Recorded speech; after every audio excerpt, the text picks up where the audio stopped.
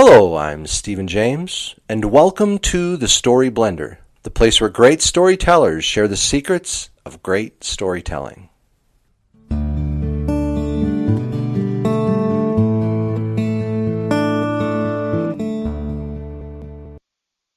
Hello and welcome to The Story Blender.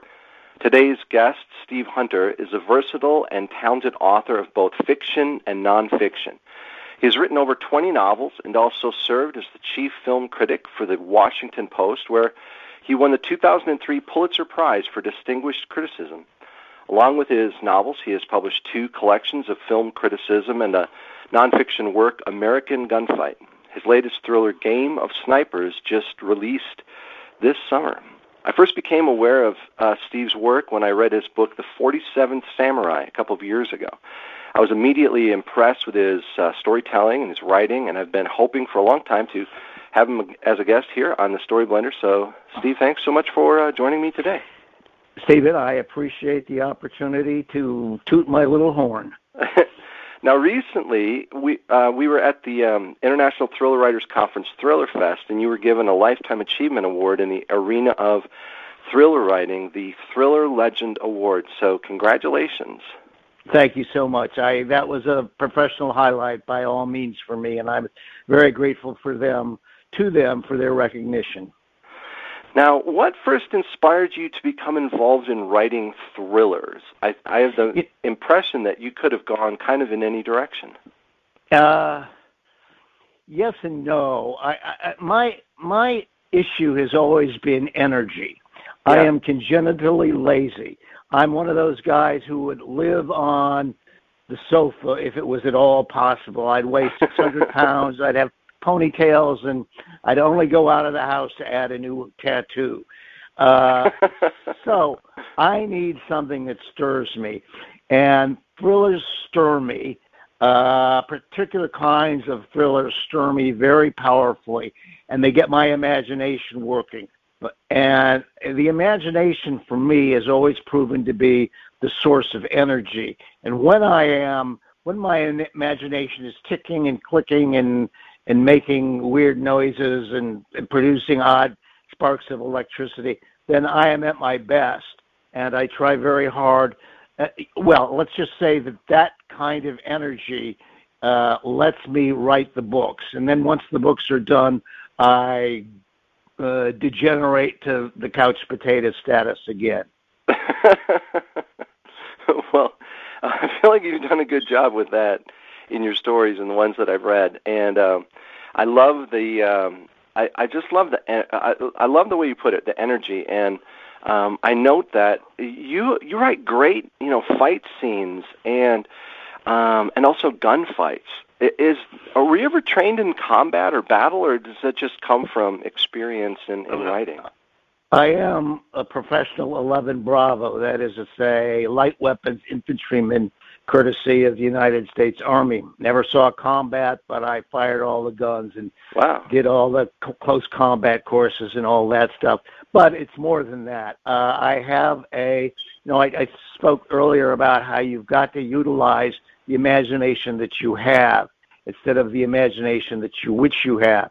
Once I understood that I was, for whatever reason, maybe it's genetic, maybe it's a strain of autism, who knows, maybe there was something in my background that created it, maybe family circumstances, but I am very powerfully drawn to the firearm.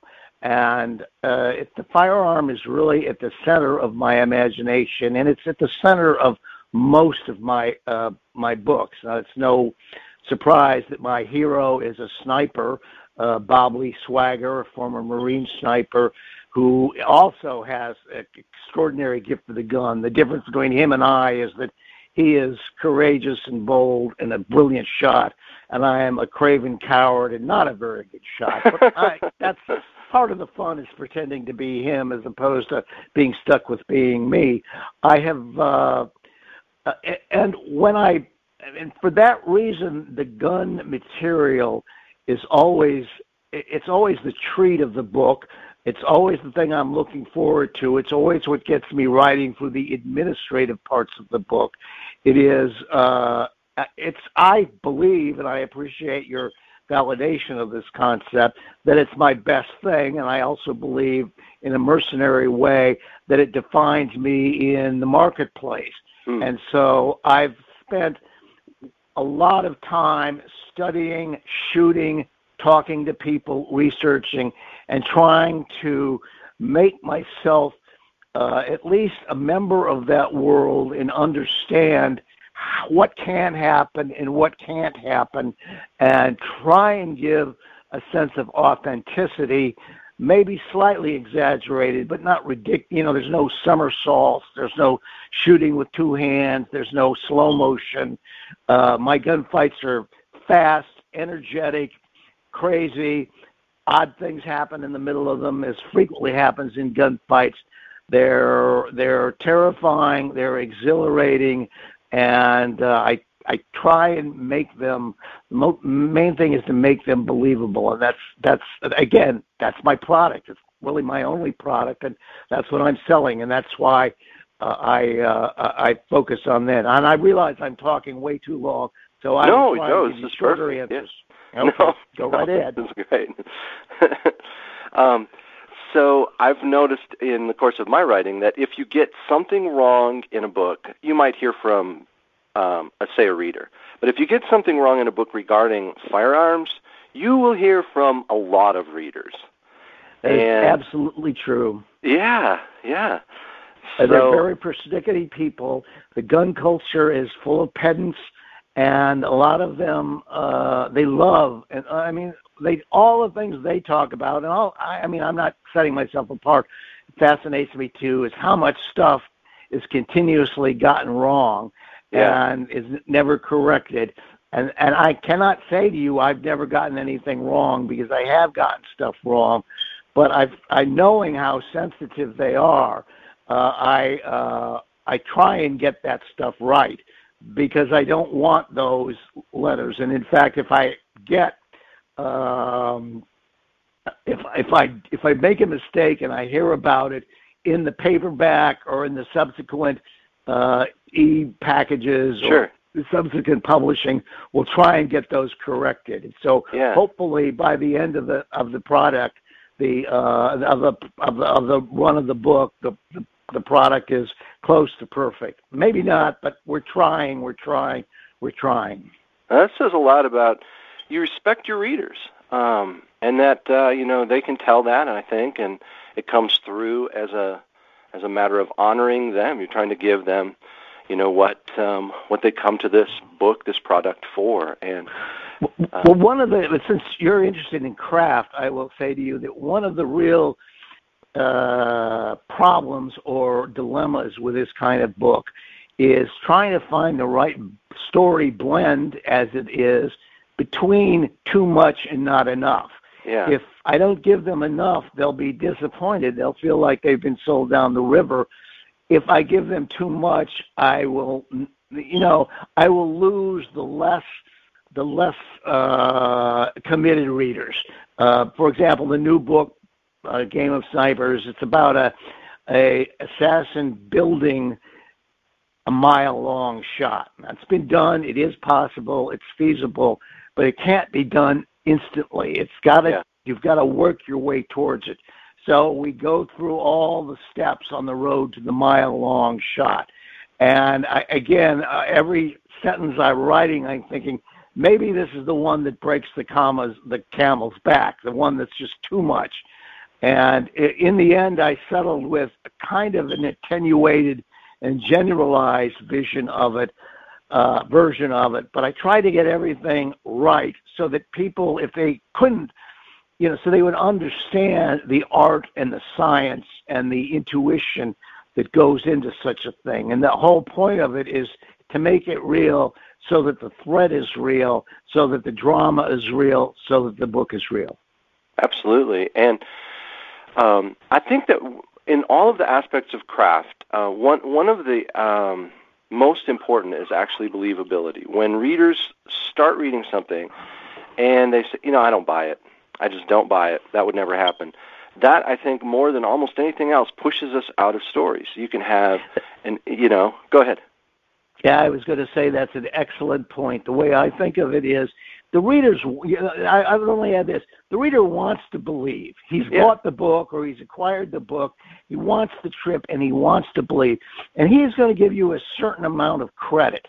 By that, I don't mean credit in terms of praise, but I mean credit in terms of giving you a loan. And what he's loaning you is his incredulity. And he will let you get away with this, and he will let you get away with that, and he will let you get away with this other thing if the story keeps rolling and rolling. But there comes a point where you break the bank, and he says, I go with him on the headshot. I go with him on the armor vest stopping the bullet, but suddenly he's shooting down a helicopter with a pistol with one shot. No way, out, and throws the book against the wall and speaks ill of you at the next 7 parties he goes to. So you've got to be, that's a judgment, and that's kind of, not to sound, you get it, obviously, from your own work, but that's the moment you're trying to avoid, and that's the calculus you have to make in order to let it happen, or, and just draw back from the absurd and, or the incredibly coincidental. I have some shameful coincidences in my book. There's one book that utterly falls apart if the snowstorm arrives 2 minutes earlier or 2 minutes later. And I keep waiting for someone to say, Steve, what about that damn snowstorm? But, because it was late in the book and everybody was still reading was by that time I'd gotten to them, they accepted the 11:54 and 14 seconds p.m. arrival of the snow. I think that's an interesting point to bring up, and that is where does the moment come where maybe there is a moment of, that's really coincidental. Does it come at the end? Does it come at the beginning? Does it come? I think of some stories where suddenly something will happen and it seems like a huge coincidence, but then because of the narrative force, because we've spent 400 pages with this author, and we're in this home sprint to the home run, they trust you at that point, and they're like, okay, I'll put up with that because, he's proven himself at this point as a trustworthy author, and they just don't look at it so much. But I think that's an excellent point, and you want to get to that land of what they call it technically is suspended disbelief. They suspend their disbelief, and they buy it. And I will say that in everybody's life there are coincidences. So it's not like, if the coincidence is a lightning strike, okay, you're a little sketchy on that one. But if the coincidence is that a police car happens to be rolling by at just that time, then you're okay, because police cars, that's what they do, is they roll by. And it's believable within the context. So you've got to...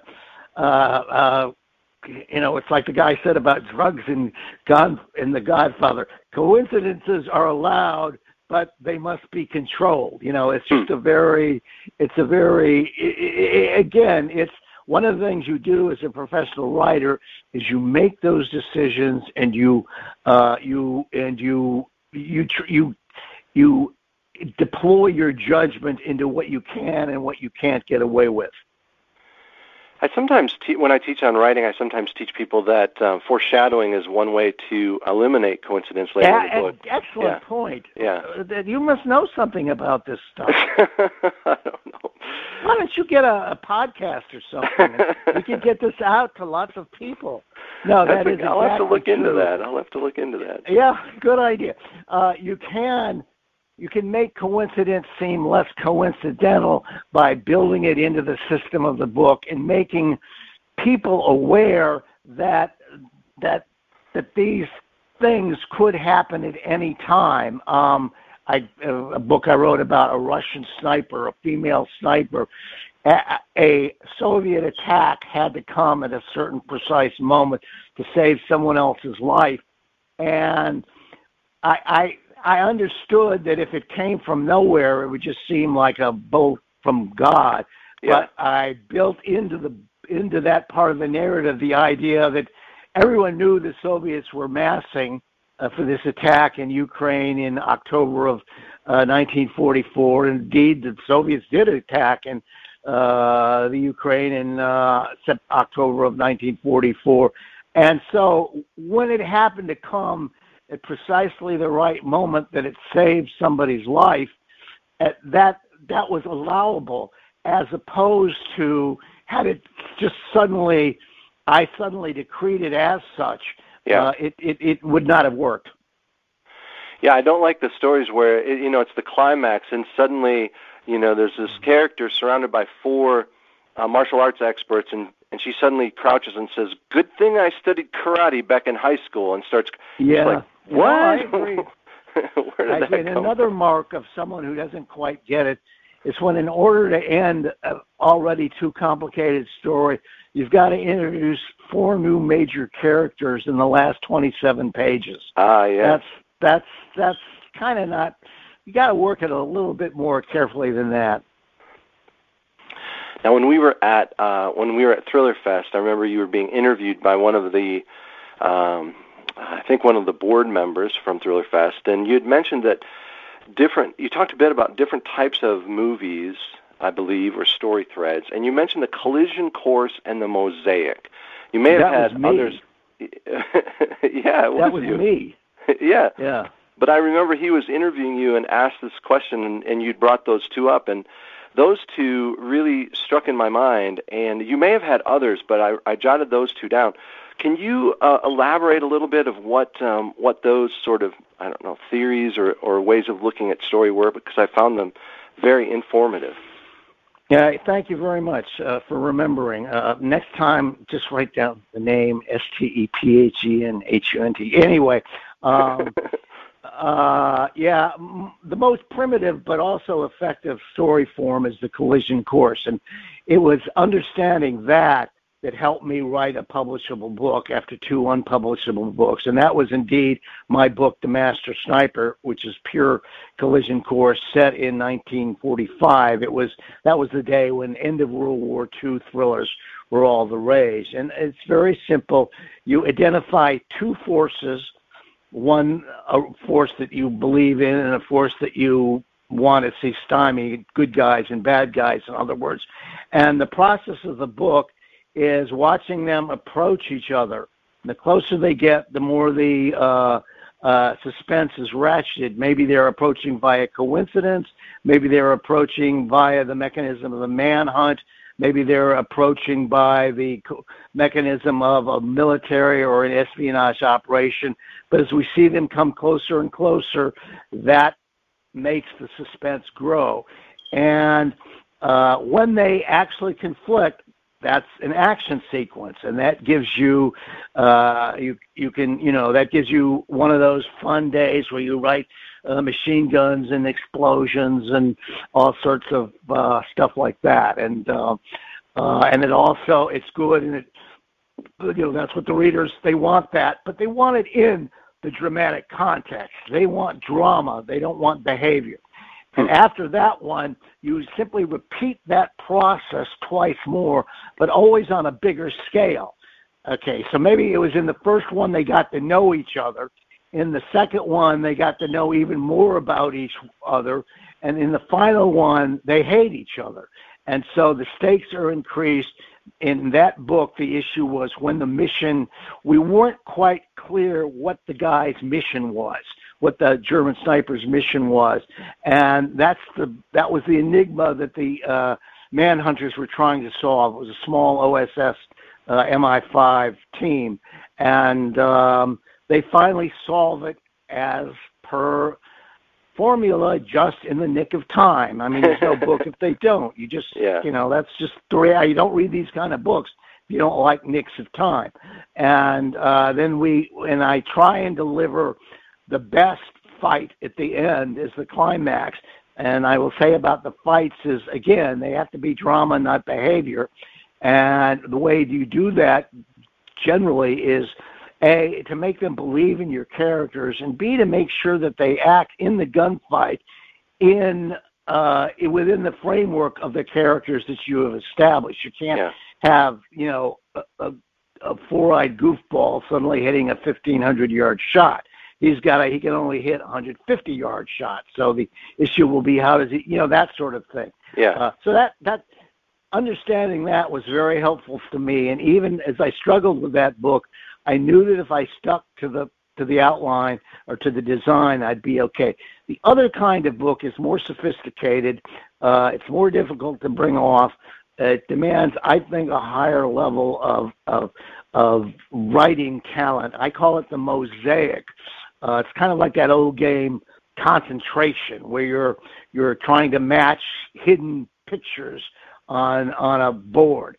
And what this is you've got a series of clearly interconnected, but it's not clear how they're interconnected, scenes that are very vivid and compelling, and you are hunting for a pattern.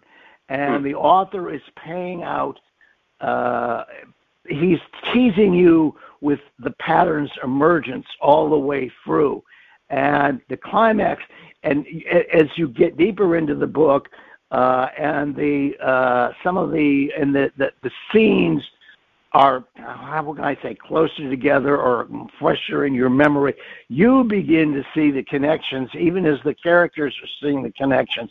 And the climax of that book, I mean, there's always an action aspect of the book over it, but in this case, the real climax is intellectual, when you finally reveal the last part of the mosaic that makes sense of everything that comes before it and provides that uniform pattern.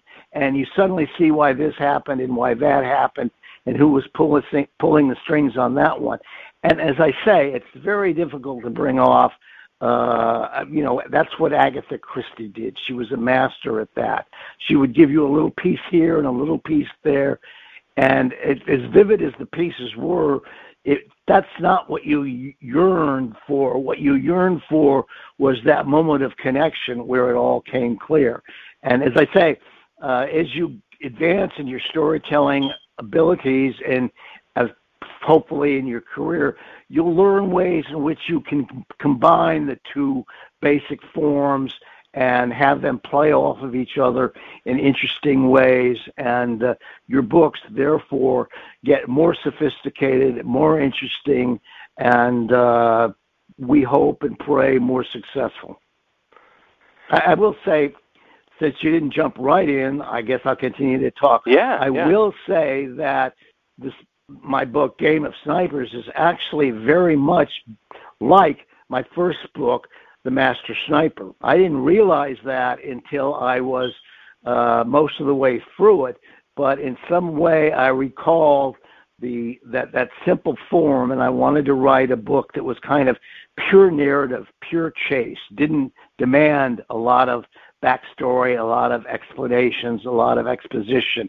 And I, in many respects, I reverted to the original format, and I actually repeated several of the story mechanisms, like a scene where helpless individuals are used as targets in the beginning of the book, at the scene where the manhunters are putting together hints from information they've gleaned by capturing firing ranges where the guy has practiced, and things like that. And in the end, they tumble to one explanation and they think that's right, but at the very last moment they realize there's another explanation which really is right, and then they have to get there lickety-split or they failed. And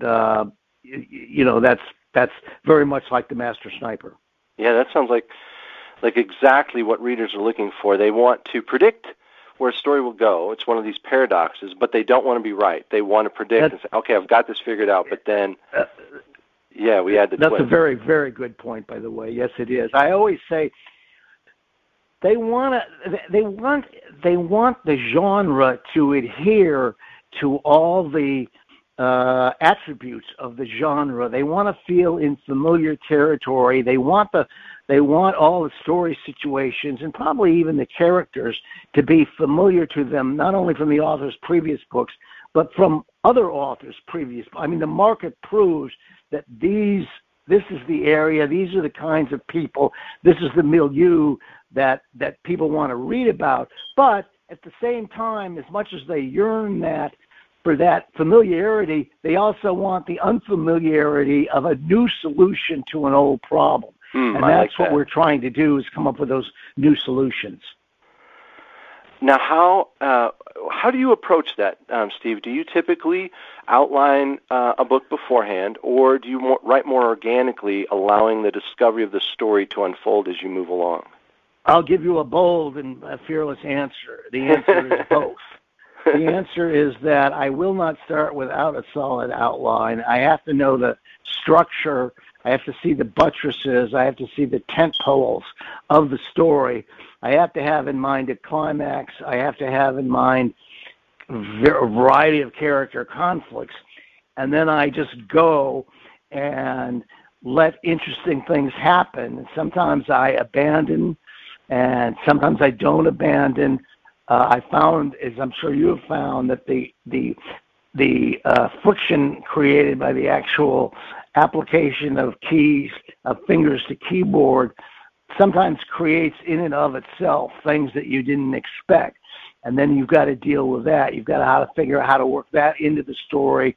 It's going on right now with the book I'm working on now. I created a minor character in the first chapter, but I liked him so much I brought him back, and I realized, and it also happens in Game of Snipers, I created a character that was really only going to be in one scene, but I realized Mrs. McDowell was gold, and so I infiltrated her into the novel all the way through, and until the very, and she's figures significantly in the climax. She's the one who sort of breaks the case, and so in other words, you have to have structure, but you also have to have room for improvisation. And I will say books where you don't improvise are somehow dead. They're too programmatic. They're too unspontaneous. Your brain needs and your readers need the crackle of spontaneity in the book to really bring it alive.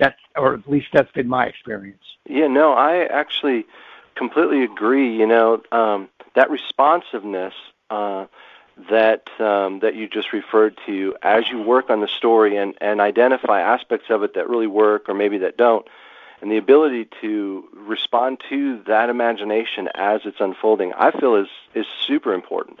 And a lot of times, let me just go ahead. No, I was just going to say that, like you had said a moment ago, sometimes I'm reading a book and I can be like, oh, I know they outlined this. I know exactly what's coming next because I know the structure that they're following. Yeah. Well, I had a discussion with a well-known, extremely well-known thriller writer on a panel once, and he was completely of the opinion, he stayed away from outlines. And he didn't care for outlines, and he just let it happen. And he and I had that dogmatic disagreement. I don't want to be sitting there at 4 a.m. trying to figure out what happens next. I will point out that Hemingway gave up on outlines, and Hemingway, when he started, he didn't even know if he was writing a book or a short story. He'd just start writing, and he would just see if it got interesting enough to merit working on a second, a third day, and then a second or a third month, and then a second or a third year. And the results, particularly towards the end of his career, I mean, the problem with all the books that were published after his death was that they went nowhere and they had no coherent internal structure. And if the dumbass had sat down with a bottle of Muscatel and spent a half an hour on each book writing an outline, his story and his posthumous works might be completely differently viewed. But he just trusted in his own instincts, and his own instincts let him down. So there you have it. You can't improvise your way into chaos. Improvise.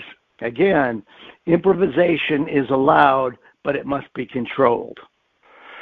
Now, see, it is real interesting because I'm more of the organic stripe. Like when I start, I've never known how one of my books will end when I've started them. And so I tend to be more that way, but I'm always curious to listen to different approaches, like what you were saying. You kind of do a little bit of both, where you start with the outline, but then you allow yourself to move in new directions. Well, one of the things that happens if you have a career is that you find out what you're good at and what you're not good at, and where you're comfortable and where you're not comfortable. And I think almost instinctively you follow that path as you go along, and you will veer towards that which you're comfortable with, and you will avoid that which you're not. So it's almost like there's some internal servo mechanism that's guiding you. I'm a great believer in the sub or the unconscious. It works overtime for most of us. Certainly does for me. How do you tap into that, the subconscious or the unconscious, when you're writing? Do you set your work aside for a while? Do you sleep on it? Do you brainstorm? I trust it. Yeah, it's there, and it's always been there. I hope it's there at least for another few years. I don't, someone has Raymond Chandler on the subconscious. He said, your subconscious does all the work. He says the only problem is it doesn't keep regular hours. And that's exactly true. And it will interrupt at the weirdest times. I mean, I as a movie critic, I would be sitting there watching a movie, and all of a sudden my subconscious would inform me that it had solved a certain problem in a certain book, and it would totally take up and evolve my, and dominate my mind for 5 minutes, and I'd be totally excited, and then I'd realize I had no idea what was going on in the movie. So I have to ask, so what after he kissed her, what happened next? That sort of thing. Yeah, and I'm fascinated by your career as a film critic. Are you able now to watch a movie without criticizing, or not criticizing so much, but looking at it through the lens of a critic? That's a really interesting question. One aspect of it is the fact that I don't see a lot of contemporary movies. I just am not interested in them. I don't like the computer graphics. One of the things that made me decide to leave the business was the fact that the movies had gotten, to my mind, so stale and uninteresting, and I just would go weeks and weeks without a movie I really cared about. And so that's when I realized it was time to go elsewhere. Now, so I'm watching movies, I'm cherry-picking movies. The only movies I see are movies that I want to see. Sure. And I try and watch them as a person and not a critic. And yet, if they have provocative ideas, if there is something in them that is salient or new or unusual, I will think about that, and I'll feel myself stimulated in the critic part of my brain, and I'll sometimes wish that I had a podium from which I could dispense my insights into this or that or the other thing. But it's not really it's not a major theme of my life, the movies anymore. I'm happy to say it's like my movie hard drive filled up. It just does not compute anymore, and I almost never see a movie on a big screen. I haven't been to a theater. Now, this is after going to movie theaters 6 times a week for 28 years. Suddenly I haven't been in a movie theater. I average about once every year and a half. There's something I really want to see. Like, I think I want to go see Once Upon a Time in Hollywood on the big screen. So I'll probably find an afternoon to go do that. Oh, that's really fascinating. I like how you mentioned that your hard drive is full. I find that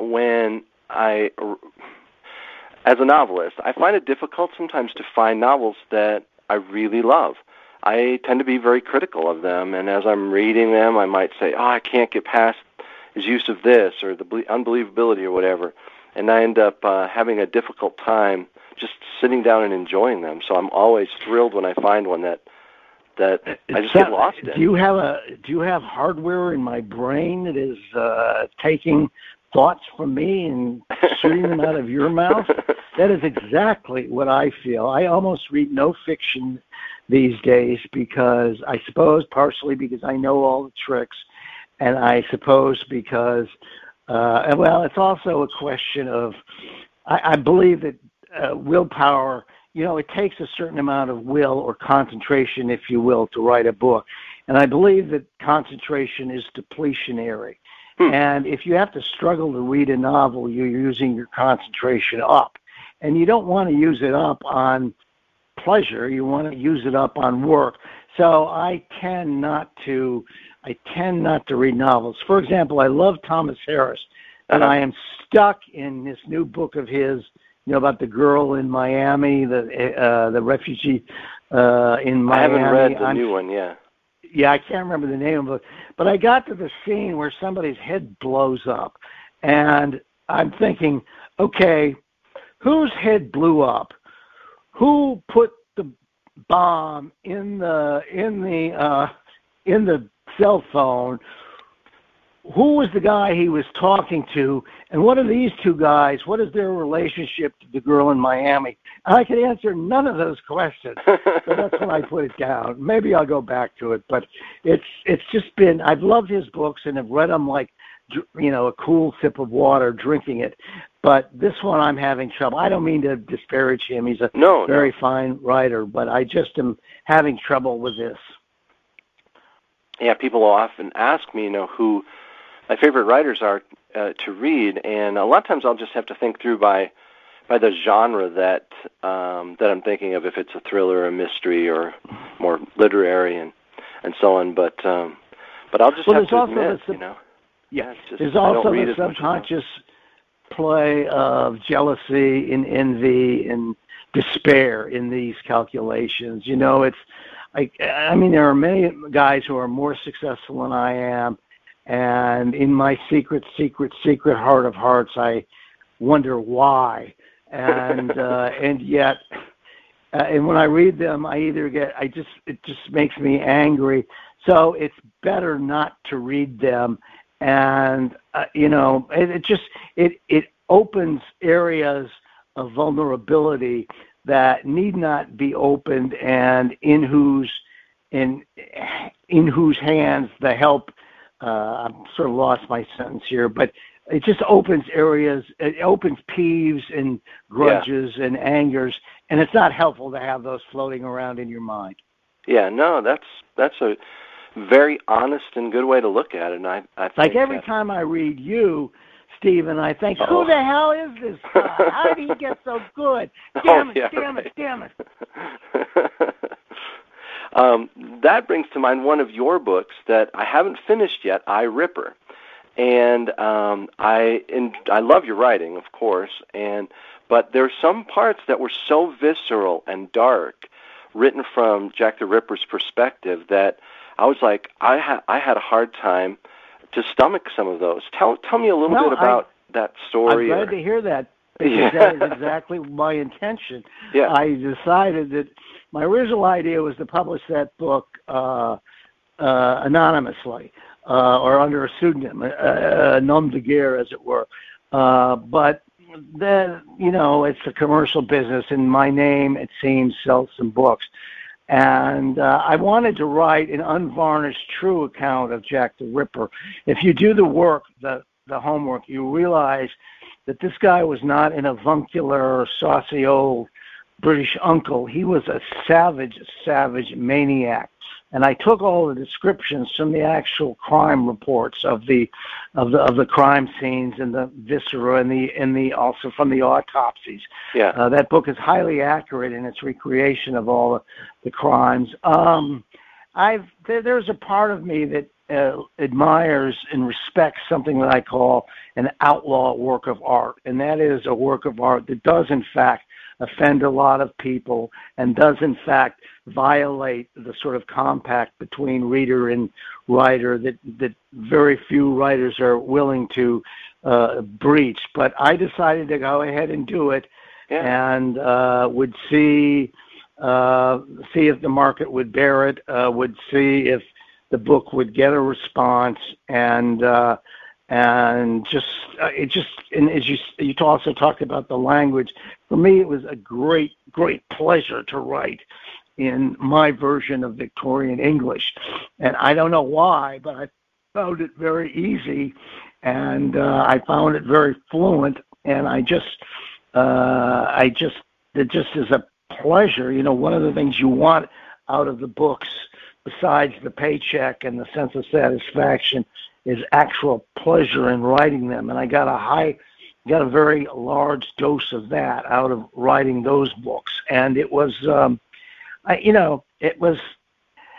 I understood that I was breaking out of the box, and that sometimes that can pay off royally, and sometimes it can destroy you, but it was a chance I was willing to take, and It seemed to do neither, to be honest with you. It was by no means a large success. It was kind of a success. I thought it might be what they call in French, a succès de scandale. That is, its scandalous aspects made it successful, but that didn't even really happen, and it was sort of looked at as a disappointment in my career, and it soured my relationship with Simon & Schuster. I'd done 6 books with them. It's probably time to move on regardless, but their lack of enthusiasm was manifest, and so it I'm glad I did it. This will stun you, I even have in mind another Jack the Ripper book, because when I was writing that book, I didn't know who Jack the Ripper was. However, in the research for that book, I've come up with a really solid theory. And as you know, that book, well, as you will find out, that book is it turns fanciful or highly speculative at the end. But I would like to write a Jack the Ripper book, a novel, but with everything exactly right, and reveal in it whom I think was Jack the Ripper and why I think he is the only one of the suspects who could have been Jack the Ripper. So that's a big But I'll have to do that on my own dime. Yeah. When I tried to sell it to the new publisher, they were not interested. So in other words, I'll have to just write that book and, maybe place it, maybe not. We'll see. Well, that's fascinating, and that's actually kind of inspiring that, you don't just look at the paycheck or whatever, but you're like, this book is creatively important for me to write, and I'm going to pursue it, and then, see what happens. I like that. It's nice. Well, I appreciate the affection. It's getting harder and harder to do in the corporate reality of publishing. They want what they want, and they don't want anything else. And publishing, like newspapers and all forms of media except the cursed internet, have gotten smaller and more precise and more demographically aimed, and they have a deeper understanding of who their audience is, and they're much more interested in appealing to that audience, and they're not nearly the sort of the eccentric, the wild hair, they'd never publish a book like Zen and the Art of Motorcycle Maintenance Today, and yet that was a gigantic success. And there's probably 50 other books that would not have gotten published today, except on the internet, but were huge successes when they were published. And you just have to, I'm old enough so that I've got some latitude and I don't take it too seriously anymore, and I'm prosperous and comfortable. So it's not like if I write a book that nobody wants to publish and I have to self-publish on the internet, it's not like my children won't get to go to college, because both my kids have graduate degrees up to their necks, so they don't, I don't owe them anything anymore. So I sort of have a freedom that no one else has, or that few people have, and I think I ought to take advantage of that. Yeah, that's great. So would you call yourself a ripperologist, someone who's really... I was, but one of the ways my mind works is I get obsessed, and I go into something in depth, and it occupies my total imagination for years and years. And then one day it's vanished. It's just gone. It's like I've reached a moment where, again, the hard drive is filled.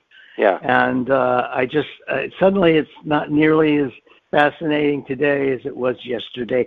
And that coincides with the publication of the book. I was also big on the Kennedy assassination. I did a book on that, and I became a crackpot JFK guy for a while. And now I can, the interest is still there, but it's not the great grinding obsession of my life as it had been at one point. Now, are there any cliches? We talked a little bit about meeting the conventions that the readers come to a genre for. They have certain expectations and so on. But are there any cliches that you've seen so often that you're like, Steve, it is just time to get rid of these once and for all. Let's just toss these on. Now, you're talking specifically about guns or about... Oh, no. I mean, just cliches about, like, stories or anything like that, Sometimes what I'll do is I'll identify a cliche, and then I'll try and reverse it. That said, I'll also copy. I steal from people all the time. I steal other plots. I steal gimmicks. I steal things. I steal things from movies, and I just, if it works, I'll use it. And I really don't care about I guess I don't care about the consequences. I've yet to be sued or charged with anything. I will not steal words. I'm too lazy to steal words because I would have to copy the words. And because I'm fast, it's much easier for me to write something than to copy it. So I'll never copy. And the other thing is that ideas sink into your mind, and one of the things that happens to them is your subconscious disguises them and represents them to you, and you think it's original. A case in point is a book I did called The Day Before Midnight. And I remember when that idea occurred to me, I was driving with my wife and 2 kids to Dayton, Ohio for Christmas, and I was on the Pennsylvania Turnpike. And I remember exactly and specifically when that book entered my bloodstream. Bang! It just exploded. And I spent the rest of the day, the rest of the trip, plotting it and thinking of research I had to do, and I just couldn't wait to get started. I thought it was such a great idea. I realized about 4 drafts later, after I'd sold it for more money than I thought existed on Earth, that it was basically the plot of Dr. Strangelove told from a different point of view.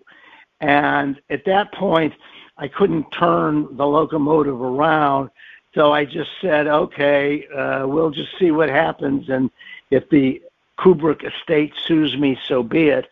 And nobody in the Kubrick estate ever noted, and I joke about it all the time. Yeah. It's just good ideas are too good to be the unique property of one writer, even if he was the guy that thought it up. I mean, without naming names, I am aware that there are several writers who look to me as I look to Stanley Kubrick and steal from me, and I don't care. That's fine. If it pays the bills, if it makes you happy, that's good. It doesn't really matter. I've never come across a case of abject plagiarism. Sure. And even if I did, I don't know what I'd do. It's okay. It's everybody, telling stories is a hard way to make a living, and the more stories you tell, it gets easier, but it also gets harder, so more power to anyone who can do it successfully. Well, tell us a little more about your new book, Game of Snipers. We want our readers great to... manhunt gymnastics. My hero, Bob Lee Swagger, through a intercession of an orphaned or a war ravaged mother who's lost her son, through her intercession, he learns, and with the cooperation of Mossad, he learns that there is an extremely sophisticated and talented jihadi sniper, a guy on his own level, who is preparing a long shot. And they learn then from some computer records that this guy has come to America. So it's about Swagger and a small FBI team and one Israeli trying to locate this guy, trying to predict where he's going to do, but it also stays with him, and we learn what makes him, how it creates him as I hope as a character, and it's cat and mouse, except he's so formidable that it's cat and cat. Nice. Swagger stalks him, and he goes through. He's got a variety of cultures that will sustain him, and he goes through them, and sometimes he's betrayed, and you develop a grudging respect for him. He's an extremely competent human being, and as you might admit, again, as you say, it seems to be going one way. The trick is at the last second, it goes another way, and you get a in the nick of time scenario with the two snipers shooting it out and trying to score the big hit and save the high value target that is the object of the plot in the first place. And I don't usually praise myself, but I will say objectively, it's gotten a very, very solid reception. Yeah, that's fantastic. I think it's a lot easier to read than the books of mine that are set in history, because you don't really have to know much. You don't have to know who won World War II, for example, or you don't have to know that 1934 came after 1933. It goes like a bat out of hell. And that was, I tend to write what I call deep books, maybe others don't, but I call them deep books. And then I write fast books with like Dirty White Boys, which are just about kinetic movement and dynamism and vivid characters, probably not as deep as you might want, but very vivid, and big scale clashes and gunfights and final Italian Western style confrontations at the end. And and this is of that genre. This is my fast book, so I hope that people enjoy. For those of you who enjoy fast, I'm pretty sure you'll enjoy this. That's fantastic. Yeah, it sounds like great fun, and I'll need to check it out, and we want all of our listeners to check it out as well. And before we close up, where's the best place for people to either check out your new books or maybe purchase the ones? I'm sure that's available everywhere. Is there a website you'd like to direct people to? I have a Facebook page. Okay. Well, there's two Facebook pages. There's a Facebook page I tend, but mainly it's pictures of my beautiful new granddaughter. And then there is that's the Steve Hunter Facebook.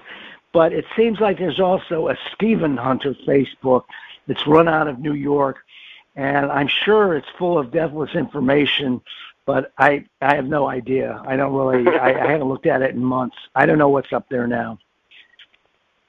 I have not done a good job representing myself on the internet. I mean, most of these guys really have slick people helping them put together slick sites, and I've just sort of bumbled and stumbled my way through it. So. Well, it seems like publishers more than ever these days want that, don't they? That's true too. Yeah. So if you see anything slick from me, it means that the publisher did it. Well, thanks for joining me. Thanks so much for joining me, Steve. And I actually took some notes when you were talking, and I really liked some of the stuff you mentioned about like loaning your incredulity to someone, or people want drama, not behavior. Well, thank you, Stephen. Yeah. I appreciated the time to sound off. I think my voice is about to go to sleep anyway, so I'm glad we're done. Well, that sounds great. So thanks to everyone for tuning in and listening. My information about my books is at stephenjames.net. For more information about other guests and to check out other broadcasts, please click to thestoryblender.com. And always remember, the story is the blender in which the plot occurs. Was that it? That's close enough. We'll see you next time. Bye-bye.